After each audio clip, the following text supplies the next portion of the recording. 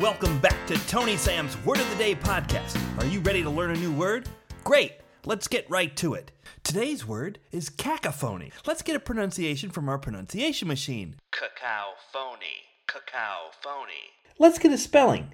Backward slash, K, upside down backwards E, apostrophe, K, A with two dots over it, F, backwards upside down E, N, E with a line over it, backslash. Terrific!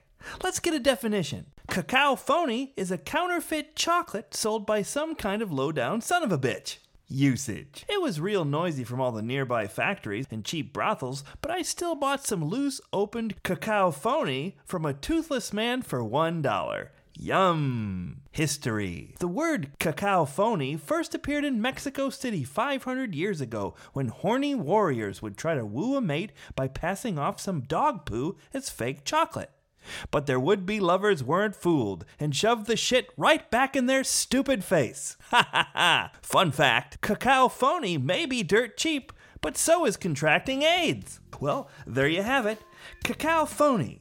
Try using it in your everyday speech. Until next time, this has been Tony Sam for Tony Sam's Word of the Day podcast. Catch me on Twitter at TOEKNEESAM. Catch you next time.